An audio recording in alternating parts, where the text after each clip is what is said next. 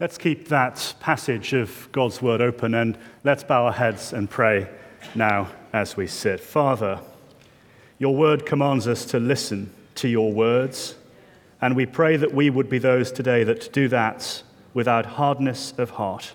Open our ears and our hearts, we cry, because we ask it for Jesus' name's sake, for his glory. Amen.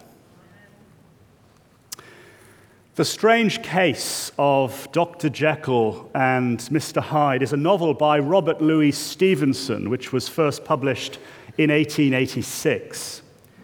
It tells the story of Dr. Jekyll, a morally respectable, upright London doctor who meddles with the darker side of science. Wanting to split the bad side of him from the good, Jekyll turns to a potion that he has created. And when he drinks it, he's horrified that he turns into this hideous monster, Mr. Edward Hyde. Luckily, he's able to switch from one to the other, from himself to his alter ego. But as the story continues, he becomes addicted to the potion, and one day goes to bed as the respectable Dr. Jekyll, but wakes up as the hideous monster, Mr. Hyde. Terrified, he stays away from the drug for 2 months, and all seems to be fine, but it's not long before he succumbs again and takes another drink, and then takes on this hideous form forever, and the story ends in the tragedy of his own death. It's a disturbing book about the dark and hidden side to our hearts, yet camouflaged by a respectable front. A respectable Victorian doctor living in central, respectable London. But deep down in his laboratory, with the doors locked, a darker side lurks as he feeds his own evil character in the privacy of his own heart. The author was a Christian, and what he was writing about was really who we are deep down on the inside. And shortly after the book was published, he wrote this: "I have called my character Mr. Hyde, but I could equally have called him Robert Louis Stevenson." The truth is, if we're honest, every single one of us here this morning wears a mask of outward respectability, and we hide the truth of who we really are. And it's about the evil inside our hearts that Jesus wants to teach us this morning, not in a way to crush us, but in a way to liberate us and to drive us into the arms of his saving grace. For this is the Jesus who has died for our sins at the cross of Calvary. 3 points from the Lord Jesus. Here's the first: the hypocrisy of human religion. In chapter 7, verse 1, another official delegation of senior clergy arrived from Jerusalem to evaluate Jesus' ministry. But this seminary panel have already made up their minds. There are now clear grounds for the charge of blasphemy, incontrovertible evidence of heresy, and strong reasons to believe that he should be arrested and detained on the grounds of falsely purporting to be Messiah. This is actually the third conflict incident with the religious establishment. We've already had a fight over the Sabbath and a fight over fasting. But now the issue is ritual washing, which, interestingly, is central to many religions, certainly to Judaism and Islam. You can't enter the mosque as a man on Friday for prayers unless you do your ablutions first. But this is an arrestable charge. They intend to indict him. Verse 2, they had seen that some of his disciples were eating their bread with impure hands, that is, unwashed. For the Pharisees, cleanliness was not next to godliness. It was godliness. They were so scrupulous about washing their hands and avoiding contact with the filthy, unclean Gentiles. So kosher Jews would do anything to avoid the contagion from the nations that weren't Jewish. In a book called Second Esdras, it was written that the Gentiles were like weeds planted by the devil. The Jews regarded them like lepers, like people who had COVID or AIDS or worse, Ebola. So the Jews engaged in an extreme form of social distancing. And it was as if the nation of Israel was in a permanent lockdown to keep the filthy scum, the Gentile nations, out. A Jew would literally cross the road to avoid a Gentile when he saw him.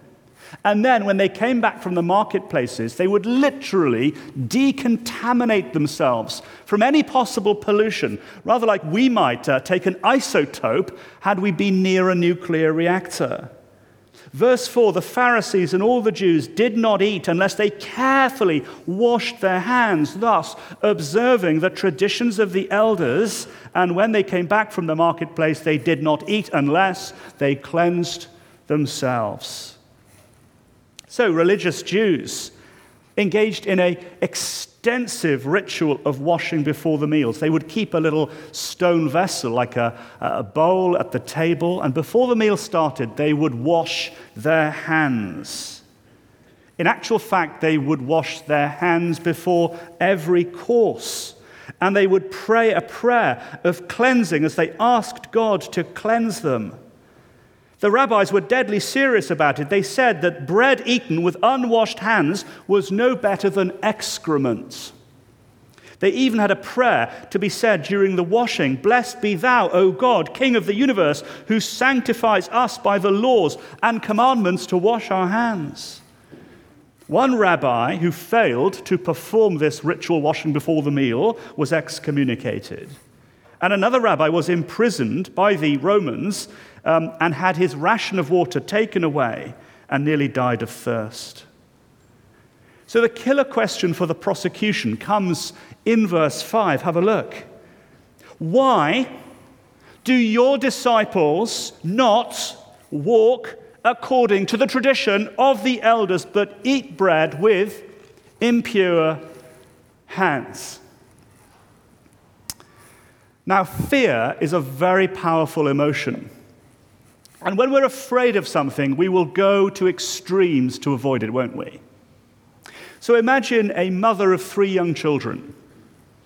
And imagine she's living in a house next to a busy road, next to a deep lake.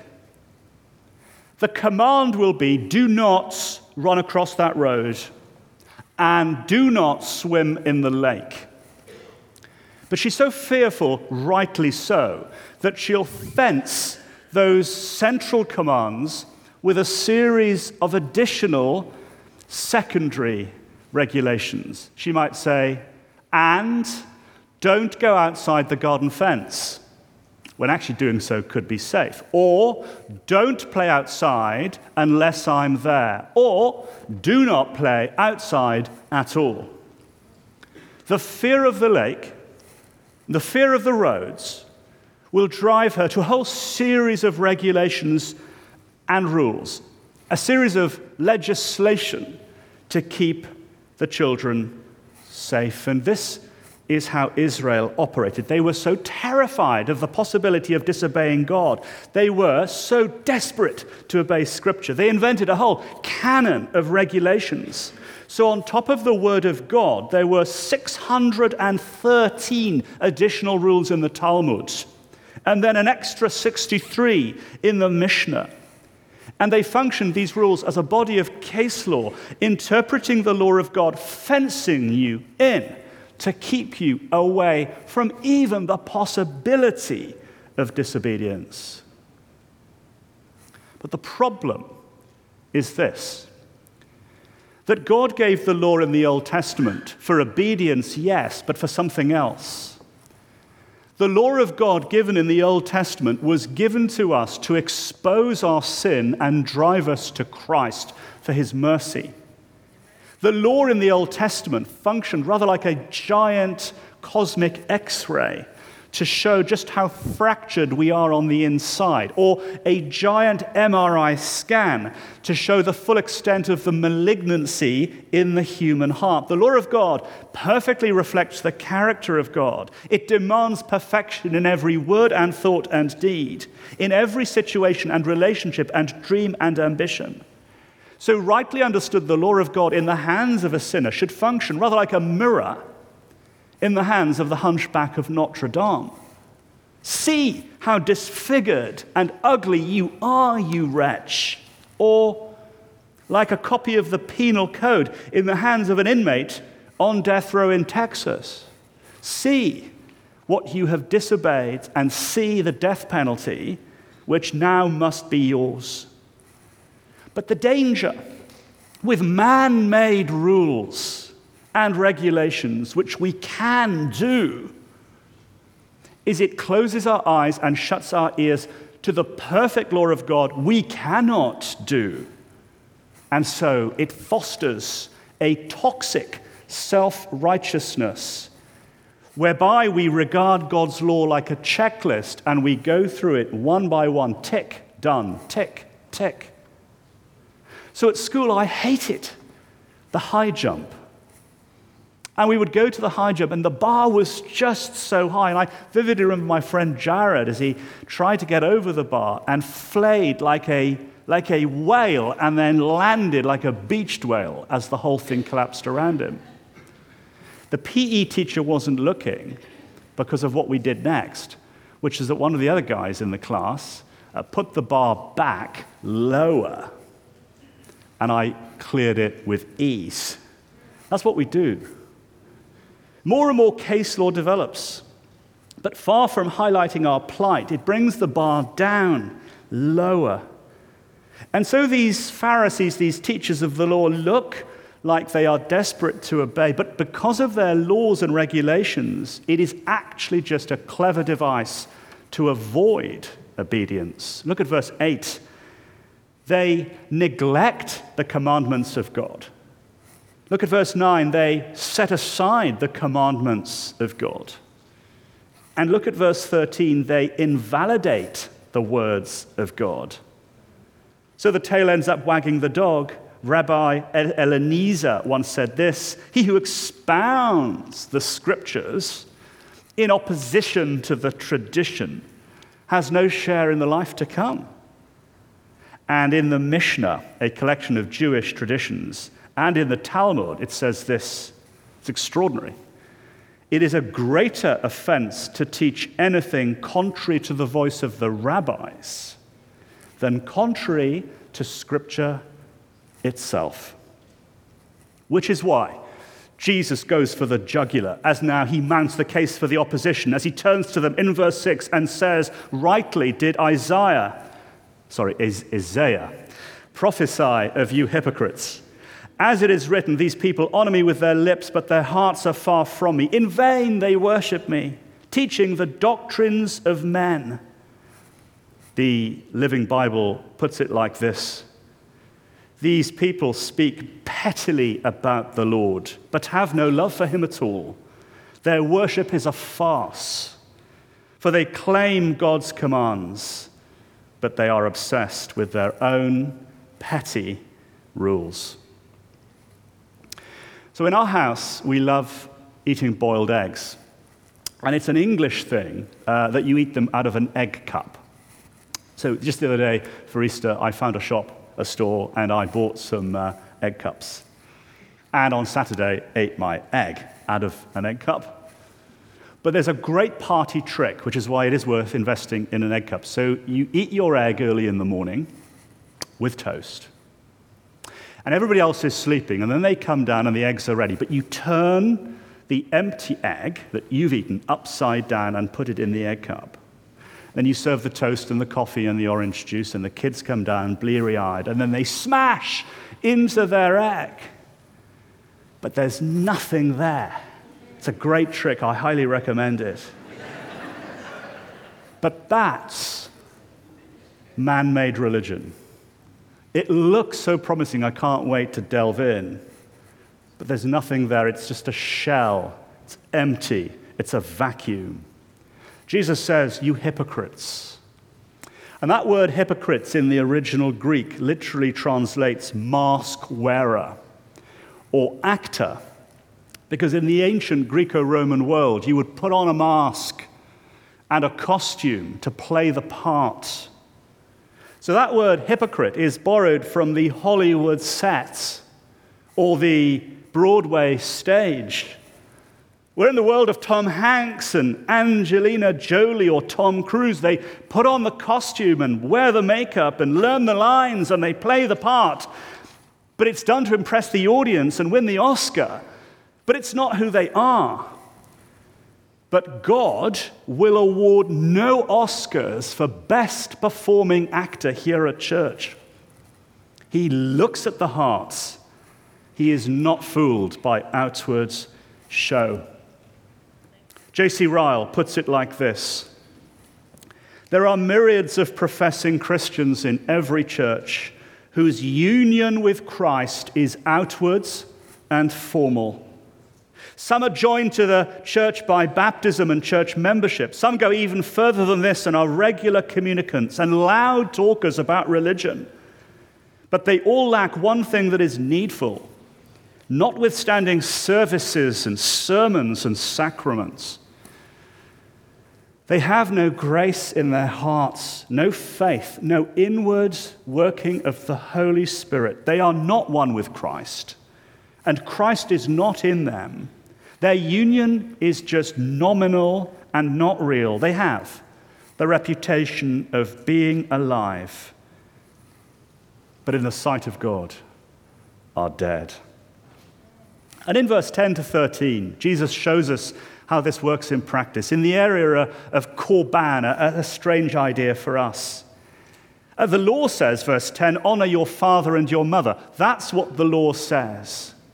But then there came a man-made regulation called Korban, where you could put your investments and your savings and say, it's in a restricted fund devoted to God. So when your parents need financial help or aid, rather than obeying the commandment and doing the right thing before God and before them, these Pharisees would say, sorry, my money, it's Korban, a restricted fund for the honoring of God. But they weren't honoring God at all, for the command said, give weight and honor your parents, the first commandment with a promise. We dismiss this as absurd, but actually, this is what we do, and it's what I do. The biblical command is to love the Lord your God with all your heart and mind and soul and strength, which is hard to do and impossible to do. So we shrink the commandment down into put your envelope in the collection plates.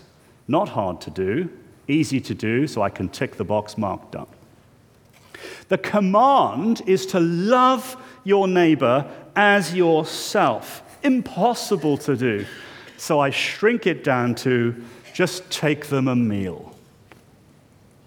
The command is to be devoted to the Word of God in the whole of your life, in every area of your life. Hard, impossible to do. So we shrink it down to listen to a sermon once a week.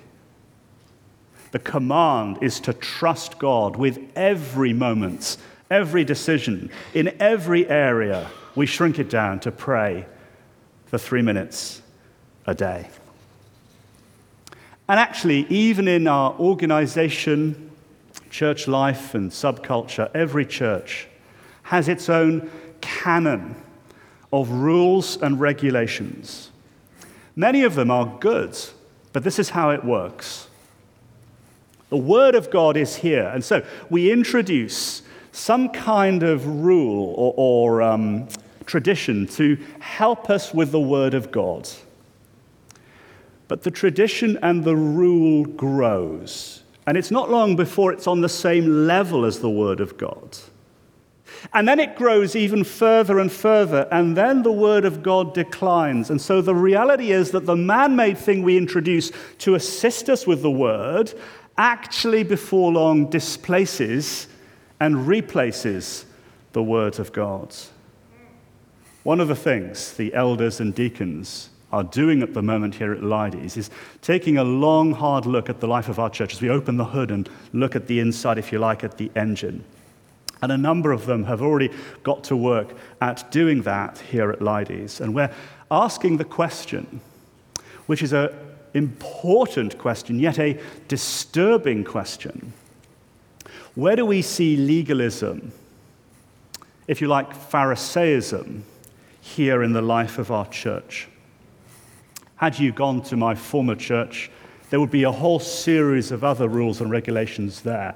So it's not a Leides thing, it's a church thing wherever we are. But a number of the elders have already emailed into me to tell me where they think there's a problem. Let me just share this with you. Not my observations, because I think this is a great church, but your elders' observations, and let me just tell you, senior, long-standing elders. One of them said this: I, this elder, was talking with another long-standing elder a while ago at what are the sacred cows at Leides. This other long-standing senior elder said, I think we give far too much weight to the decisions that we have made in the past. And the sacred cow is if we've decided on it in the past, it can never be changed. 3 very senior, long-standing elders here have been in touch with me to raise their concern about how women are related to in the life of our church and how involved they are allowed to be in the life of this church.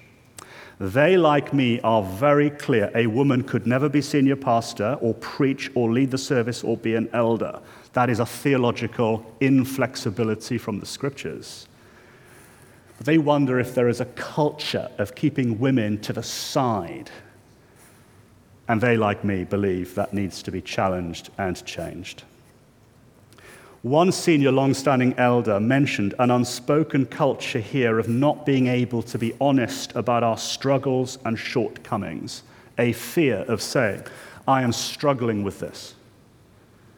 One elder, long-standing, said it would be a hard church for a visitor with long hair and tattoos to attend or to feel at home here. He fears we would look down on him. In just the same way, he said that we might look down on the woman who's had an abortion, the gay who comes, or the unmarried woman who comes. We're fine at welcoming the nuclear family with 4 children married, but we would struggle to welcome the outsider who's unmarried. Another elder questioned little traditions. Only the elders can serve communion. Little traditions. The elders and the deacons and the ushers must wear suits. Little traditions. There has to be an anthem from the choir every Sunday. Little traditions like ministries run without feedback, growth groups, children's ministries run in the way that they've always been run, without feedback or any possibility of change. So I'm tasking your elders.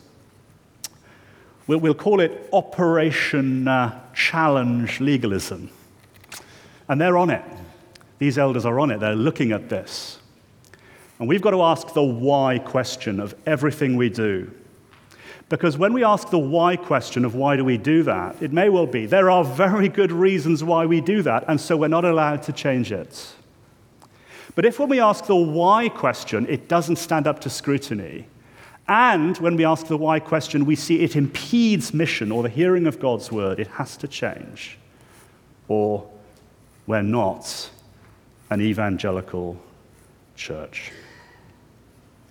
The thing about me, though, is I hate change. I hate disruption. I don't know about you. But why is this? And the answer is religion, outward religion. It functions like a comfort blanket for me. It's like a defensive shield. And therefore, the problem is not really religion and traditions, but actually the heart. And that's why it's to the heart that Jesus now turns. From the hypocrisy of outward religion, second, to the evil of my heart. I love crime dramas like CSI or Law and Order or remember Quincy. But actually, the formula was always the same. There would be a murder, and then the investigator would get to work. But the best part was always the autopsy scene. There was always an autopsy, and Quincy was always in a hurry to get the autopsy done. Well, verse 15 functions, if you like an autopsy of the human heart. He calls the multitude, and he says to them, "Hear me, everyone, understand this. There is nothing that enters a man from the outside which can defile him, but the things that come out of him are the things that defile a man."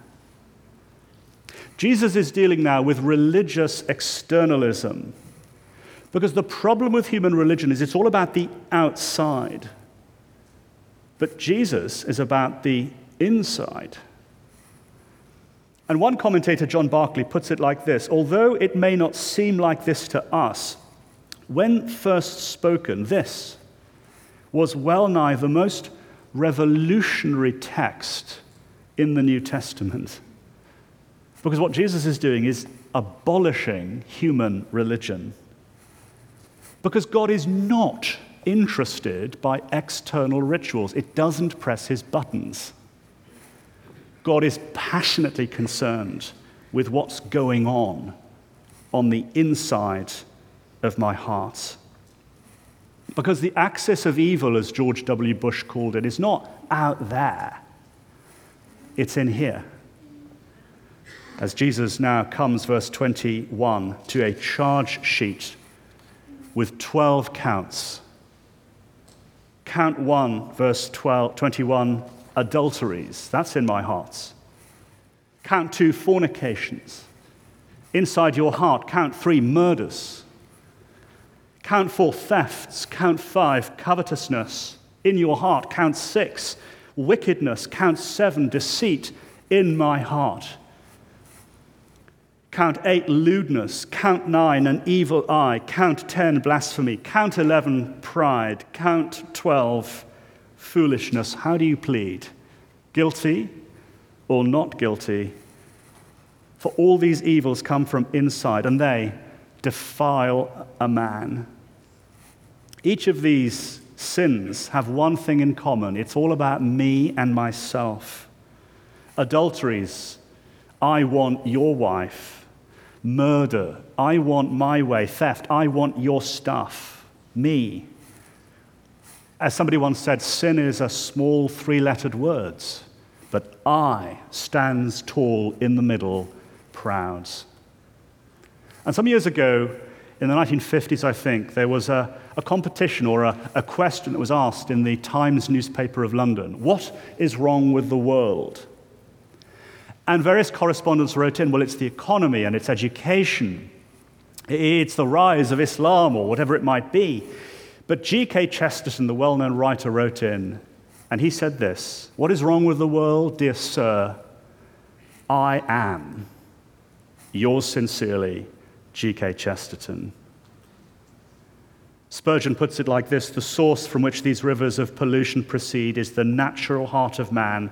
Sin is not a splash of mud on man's exterior, but is filth generated from inside." And that word defile is a Greek word borrowed from the law code of the book of Leviticus, where the question is, how can a holy God live with a sinful people?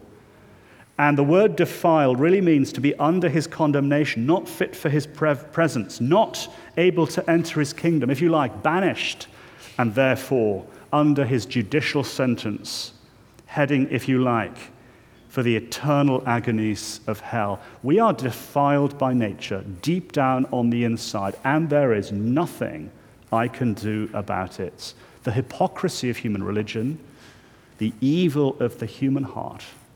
But there's one last thing to see briefly, which is the power of Jesus' rescue. Towards the end of the novel, Dr. Jekyll and Mr. Hyde, Dr. Jekyll tries to solve it. He realizes he keeps turning into this monster and there's nothing he can do. So he tries to find some chemical portion or something that can turn him back and change his heart. I won't ruin the book, but it doesn't end well. Well, by the end, he's dead. And we're tempted to despair. Human religion can't make us right before God, but Jesus Christ can. And Mark is this extraordinary editor who now places verse 23 right next to the section on the unclean hearts. Because we move from an unclean heart, verse 23, to an unclean region, and now to an unclean person. And let's see what Jesus does with her. He arose and he went to the region of Tyre and Sidon. He entered a house, and a woman whose young daughter had an unclean spirit heard about him, and she fell at his feet. The geography student will notice where we are, 50 miles up on the map to the north, in the unclean Gentile territory, the precise kind of area where a Jew would never go. And he enters into a Gentile house, something a Jew would never even dream of doing. But in Isaiah 9, the prophet said that the sign that the kingdom was dawning would be that Messiah would go to the Gentile territory. It's the great Christmas tax, the land by the sea, the people in darkness. So where are we on the map? But by the sea. And where are we but in the land of the people in darkness, in the heart of the Decapolis? And what is Jesus about to do but save a Greek, Syrophoenician woman? She's double disqualified from the kingdom of God. She's a Greek, Gentile. And in terms of the temple infrastructure, she's a woman. Only Jewish men could go in. The women were kept out here, and the Gentiles kept out here. She's a Gentile woman, but it's worse because her daughter has an unclean spirit. So here is the filth of the nations. Here is a desperate woman banished from the kingdom of God. What's Messiah going to do about that now? Is he going to turn to her and say, "Go to hell"? No. She walks to him with audacious faith, verse 26. She falls at his feet and asks, "Cast out the demon from my daughter." Jesus' answer is intriguing. Let the children first be filled. It is not good to take the children's bread and throw it to the dogs. But the point is, in Israel, she is a dog. She stands as a filthy dog. And actually, we use that word today in a derogatory way. Bitch. The Jews would have looked at her and thought, filthy bitch. So what does Jesus do with this filthy bitch dog? He welcomes her into the kingdom. He saves her daughter from the demons. He invites her into the kingdom of God. He opens his arms to her at the cross. He freely gives her his righteousness and salvation and grace. And that's the pattern of the kingdom, isn't it? She doesn't have to become religious or observe any of our traditions. The arms of grace are open in just the same way that they would be this morning if we had an abortionist here, or an LGBTQI activist here, or a gang leader from a pedophile ring here, or an ISIS terrorist here, the vilest offender who truly believes. That moment from Jesus, his pardon receives. Let me end with this. In a wedding, vows are exchanged, and then the rings. But in the old days, the reason the rings were exchanged was that the groom was giving something to the bride. Actually, the bride didn't give the groom a ring. The groom gave his ring. Not any ring, but his signet ring. And the signet ring was a statement of his earthly possessions, his estates. And so as he took off the ring at the wedding service and gave it to his wife-to-be after the vows, effectively what he was doing was saying, "All that I have, I give to you."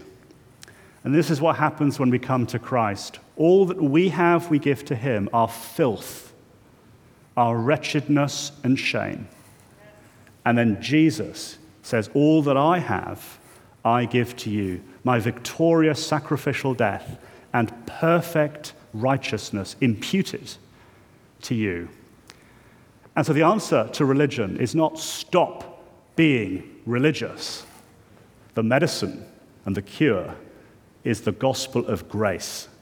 Because as grace grips us, we are freed and liberated from a toxic religion. Like this, let's pray. Heavenly Father, we thank you today for the great good news of Jesus' perfect life, his saving death and mighty resurrection. Our Father, our prayer is that we would be those with hearts that are changed and minds that are renewed. Help us to serve you today and this coming week, full of your Spirit, with grace and joy. We ask it through Jesus Christ our Lord. Amen.